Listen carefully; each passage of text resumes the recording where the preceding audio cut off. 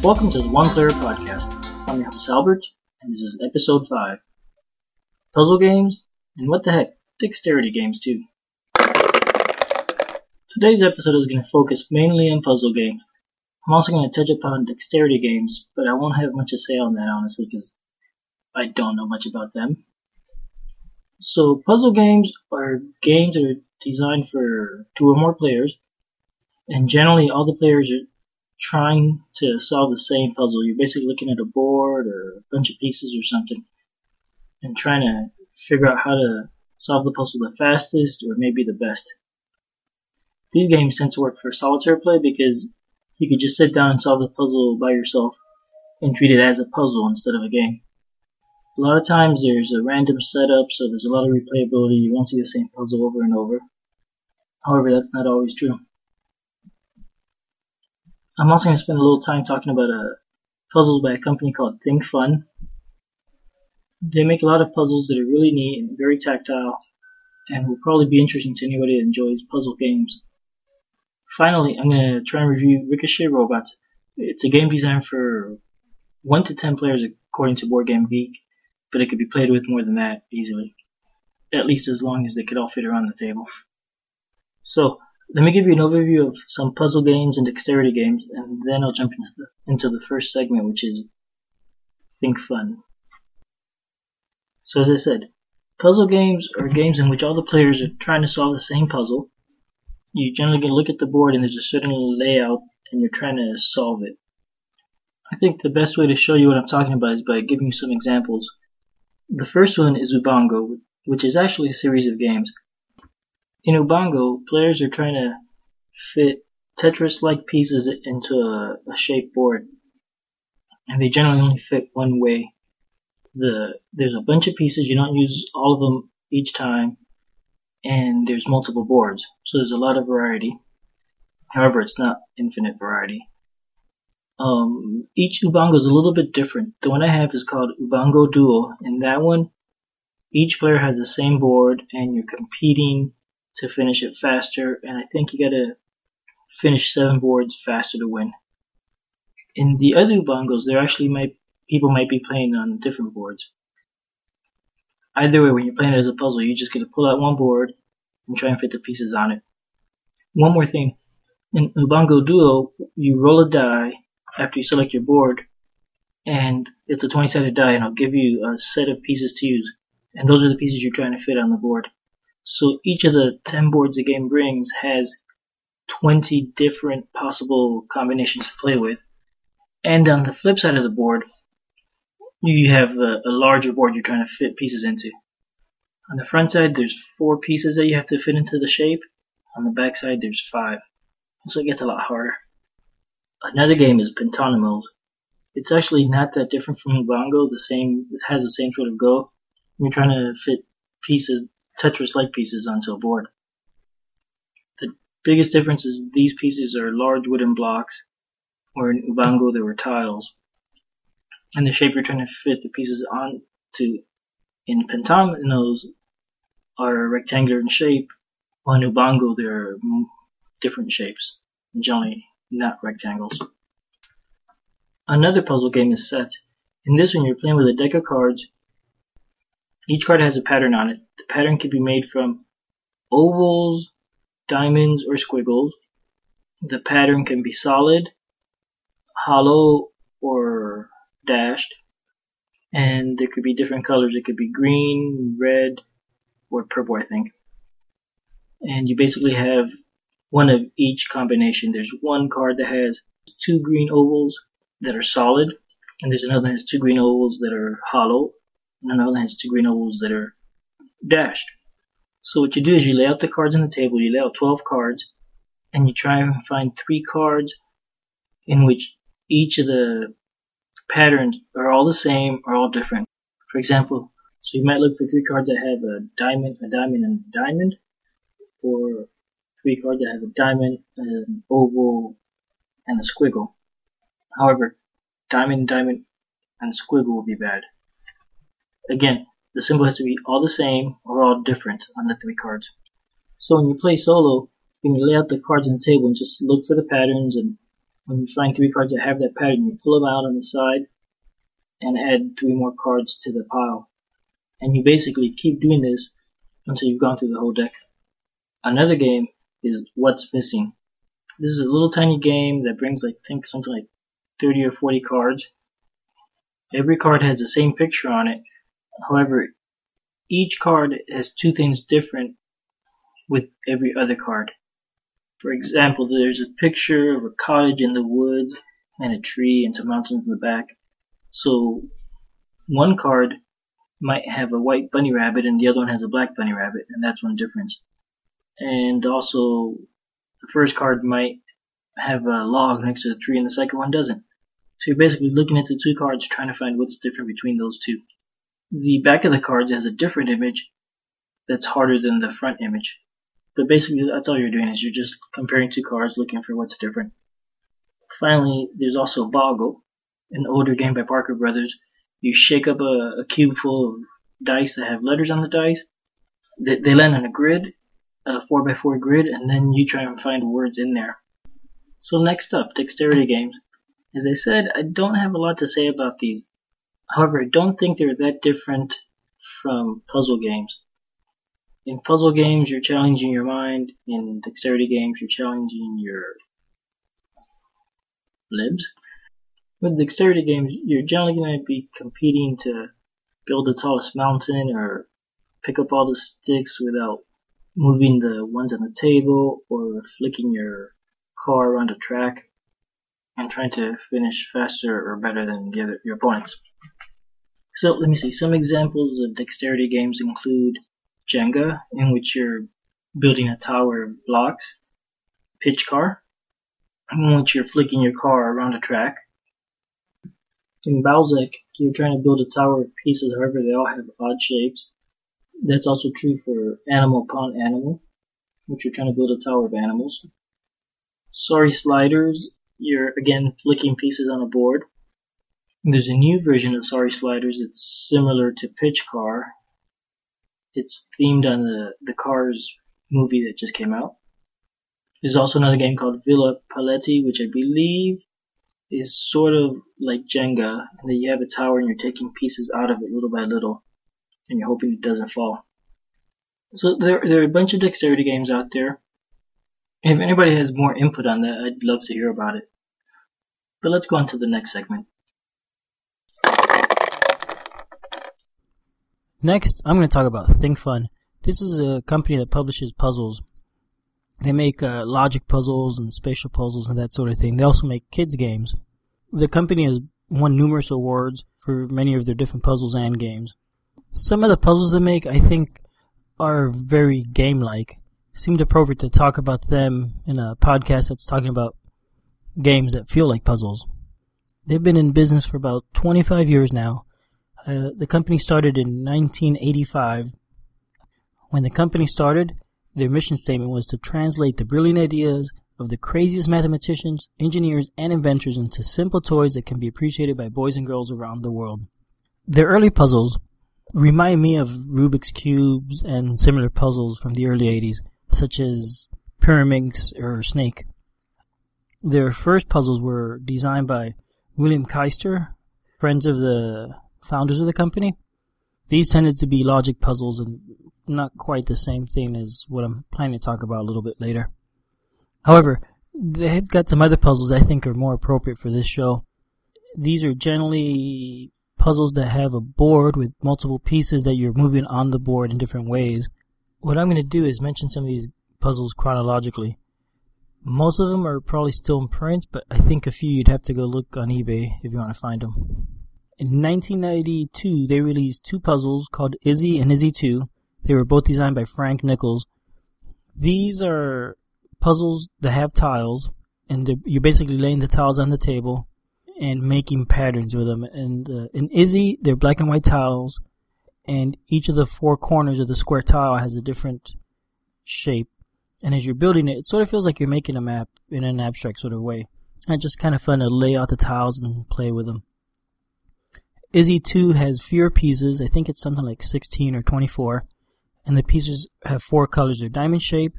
It's divided into 4 parts. And there's a different part in each color. And again, you're just laying them on the table next to each other, trying to come up with different patterns by matching the colors on each side. Also in 1992, they came out with Brick by Brick, designed by Ferdinand Lamartine. This puzzle brings, I think, 5 pieces. They're sort of Tetris-shaped, and they look like bricks. The puzzle also brings, I think, 60 cards with different puzzles on it, and your goal is to build the pattern shown on the card using the pieces by arranging them in different orders. I think some of their best puzzles are like this one, where you have a deck of different puzzles to solve using all the same pieces. In 1995, they published Switchback by Ira Friedman.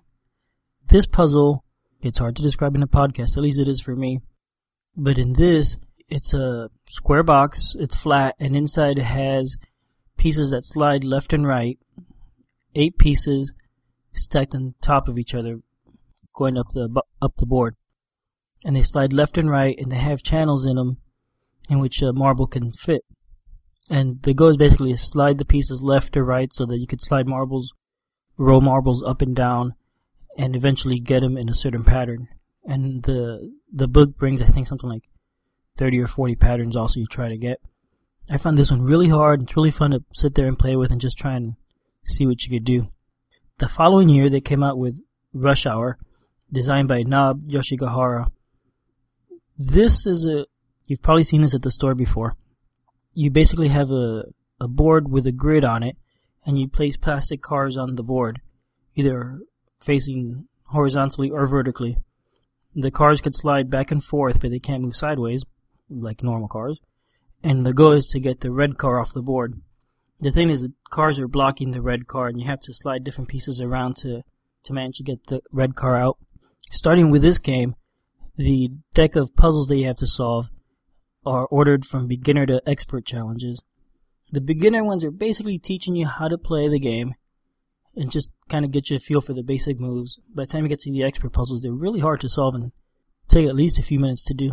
There's also a few expansions for Rush Hours and variants. They've got a railroad theme one, a safari theme one. They've got a Rush Hour Junior. I have 2 kids, they're 3 and 5, and they both love playing with Rush Hour and all these different puzzles because they're very tactile. They got really colorful plastic pieces, and the kids can solve the basic puzzles, but they love just playing with them. Rush Hour is sort of a landmark game, I think, for Think Fun. You can find it at most stores. This one's definitely one that's fun to play and worth looking into. If you want to try it out, you can download it for your smartphone. There's a Android and a iPhone version, iPhone/iPad. I played a little bit with the Android version the other day, and it's definitely neat, but it's not as satisfying as the holding the little plastic cars and sliding them around the board. However, you can try it for free. Another satisfying puzzle is Shape by Shape, also designed by Nob Yoshigahara and published in 1997. Think Tangrams and you've pretty much got an idea what this is. One of my favorites is Stormy Seas, published in 1998 and designed by Hiroshi Yamamoto. Like Rush Hour, you have a plastic board, and instead of cars, you have ships that you're moving around, but they're trapped in, gosh, this is going to be hard to explain too.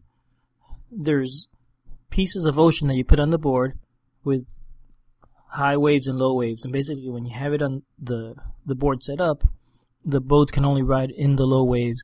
And what you have to do is move those pieces of ocean left and right to align the crests and the valleys in the waves, so you could get your boats moving around and get the red boat out of the ocean. Another very satisfying one for me was Metro, published in 2001, designed by Oscar van Deventer. This one, you've got little trains that move on a grid, and there's 4 places where you could stop and turn the train to head off in a different direction. I found this one really hard and therefore really satisfying, and I think I've only managed to get my way through like the first 13 or 14 of the 40 puzzles. Another nice one is Hoppers. This is a game where you've got frogs and they're jumping each other and you remove them off the board. If you've ever been to Cracker Barrel and played with the peg puzzles they have at the table, you know exactly what this is. You're basically having your frogs jump other frogs to remove them off the board. And at the end, you should only have 1 red frog left and all the green ones off the board.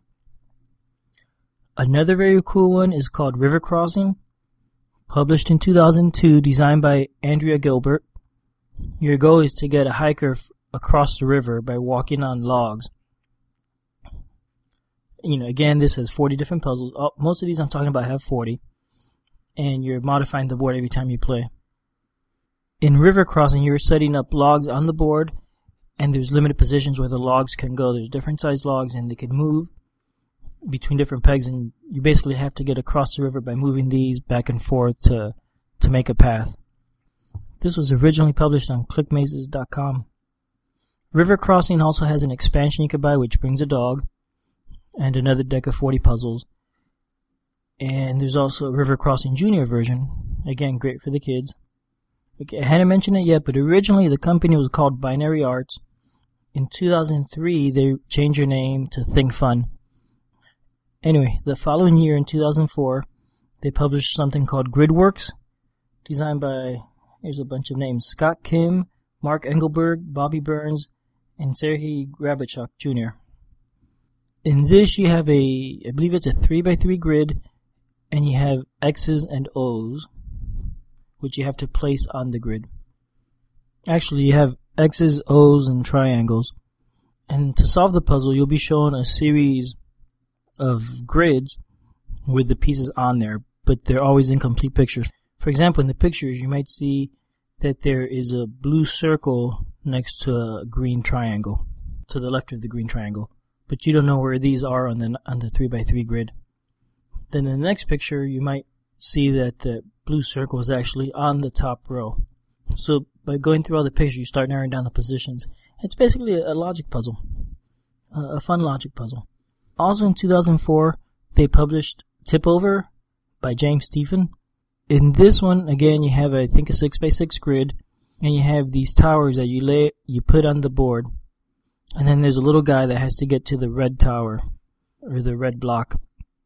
And the way you move is, if you're standing on a tower, you could tip it over on the board so that it falls, and now you have a wide path you could go through. For example, if the piece is 3 spaces tall, when it's standing up, it's just 1 by 1, and you knock it over, and now it's 3 by 1.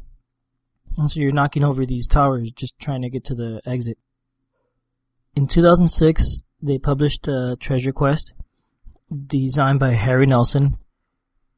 If you know what Sokoban is, you have a good idea what this is like. You have an explorer, a lot like Indiana Jones, I think, and his goal is to get these 2 treasure pieces out of the ruins. And you do it by sliding the treasure and different obstacles around to get them out of the way of the treasure and to a path where you could actually push the treasure out. This is a very satisfying puzzle. I think this one probably feels a bit more game-like than some of the other ones. In 2007, they published Pete's Pike, designed by Hiroshi Yamamoto. Originally, it was published in 1999 as Lunar Lockout. This is actually a lot like the game I'm going to talk about today, Ricochet Robot. In your go, you have to get Pete to the peak of the mountain, which is really just a flat 5x5 grid. And you have Pete and I think 5 or 6 different goats that come in the game. And the way you can move Pete and the goats is you could always move one piece towards another piece in a straight line, at which point he has to stop. So you're basically trying to move the goats and Pete and position them so that eventually he could get to the center. I found these really, really hard, and I think I cheated and looked at the answer for quite a few of them before I could do it. I've gone back since and tried them again. I've done better, but not very well. The last one I'm going to mention now is Hotspot. This is sort of like Hoppers, and you have pieces that are jumping each other, but you're not removing them off the board. The pieces are robots, and the goal is to get the red robot to the upper left corner. The pieces that you're jumping are other robots, which are either small or large.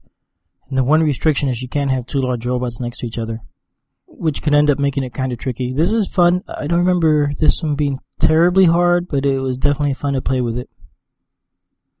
So as I said, these are definitely worth looking into if you like puzzle games. A lot of these are very fun and they're very tactile as you're playing with pieces and moving them around. There's a few others they've published which I haven't had the chance to try yet. Chocolate fixes one. There's one that I saw on their website tonight, which is a word puzzle with blocus-like pieces that you lay on top of the letters to form words. That looked really neat. I think might be the next one I try and get. They also have a number of puzzles designed for kids.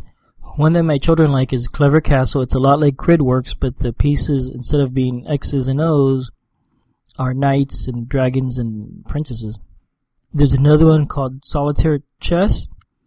This one you have, I believe it's a 4x4 grid, and you have, the board is set up with chess pieces, and the way you move is each turn you move one chess piece and it has to eat another piece. The pieces are moving using normal chess rules. So for example, a rook can move any number of spaces horizontally or vertically only. A pawn, since you always have to eat, can only move diagonally. And the goal is to eat all the pieces so that you're left with one at the end.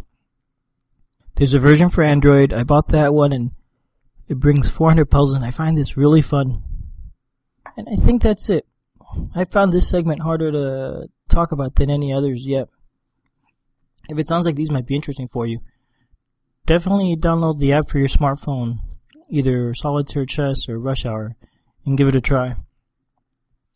If you've got kids, just go out and buy Rush Hour. You won't regret it. Finally, I'm going to review Ricochet Robot, designed by Alex Randolph and published in 1999 by Abacus Spiel, Hans Im Glück, Rio Grande, and a few others. This is a puzzle game for 1 through 10 players. You could probably fit more if there's space around the table and if people have good eyesight. So the game brings a board with a 16 by 16 grid, 5 robots, 4 in primary game colors, blue, red, green, and yellow, and either a black or silver robot depending on the edition you have.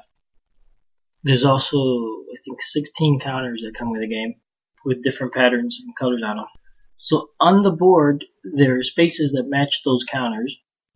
At the start of the game, you place all the counters face down and flip them over one at a time. When you flip over the first counter, all the players will sit around the board and try and figure out the shortest route to the space that matches that counter. If the counter is yellow, then the yellow robot has to be the one that lands on the space. If it's a blue counter, then the blue robot has to get to the space, and so on. In the multiplayer game, the players are competing to find the shortest path to that space. The length of the path is determined by how many robots move. The way a robot moves is he starts where he's at and he moves in a straight line until he hits the edge of the board, another robot, or a wall obstacle. That's considered one move. At that point, that robot can move again, or any other robot can move in any of the 4 cardinal directions. So players are competing to find the shortest path to that target, and basically whoever finds a path will get that counter. At the end of the game, whoever has the most counters wins. The solitaire game, you're basically playing by yourself, trying to get the shortest path you can. In the basic game, that's what you do, is you flip over a counter, find the shortest path to it, and then flip another counter and try it. I forgot to mention, the game also brings a sand timer. You can only look for the path while the timer's going, and at that point, you have to commit to something. That's more or less true. I'm not going to get into the details about how that works. Anyway, there's also variants available. If you look on Board Game Geek, there's a document that has about 52 or 54 variants using that 5th robot. Variants do things like moving that robot doesn't cost you a move, or that robot could go through walls. If another robot touches it, the next time the other robot goes, it could go through an obstacle. The 5th robot might be magnetic, etc., etc. So it's going to add a lot of variety to your game if you want to use it. There's also another variant somebody posted recently, which is basically you start the timer and you flip over a counter, and if you find a path by the time your timer finishes, you get the counter. If you don't find a path by that time, you put the counter to the side. At the end of the game, if you have more counters than the number you put to the side, you win. It's pretty straightforward, and it'll work well because the timer's pretty short. I think it gives you a minute, maybe a minute and a half. So it'll make it a really tense game. All in all, depending on how you're going to choose to play Ricochet Robot, it could be a pretty leisure activity, or it could be a tense experience. It has a fair amount of replayability. because you don't know in what order you're going to flip over the counters. You don't really know where the robots are going to be at the beginning of any round. Also, you start with the robots on any space that you want. It doesn't really matter where you put them. As soon as the game starts, they're going to start moving around. Also, the board is made up of 4 separate pieces, and each piece is double-sided, and you can put them together in any order. So let's say the pieces are numbered 1, 2, 3, 4. You could put them 4, 3, 1, 2, or 4, 1, 2, 3, and so on and so forth, and you could use side A or side B.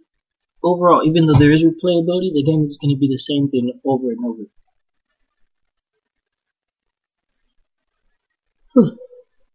Also, I think it's depending on your personality, you may or may not like the game. It tends to be kind of dry, and it's going to be for people that like puzzles, obviously. Finally, the game is still in print.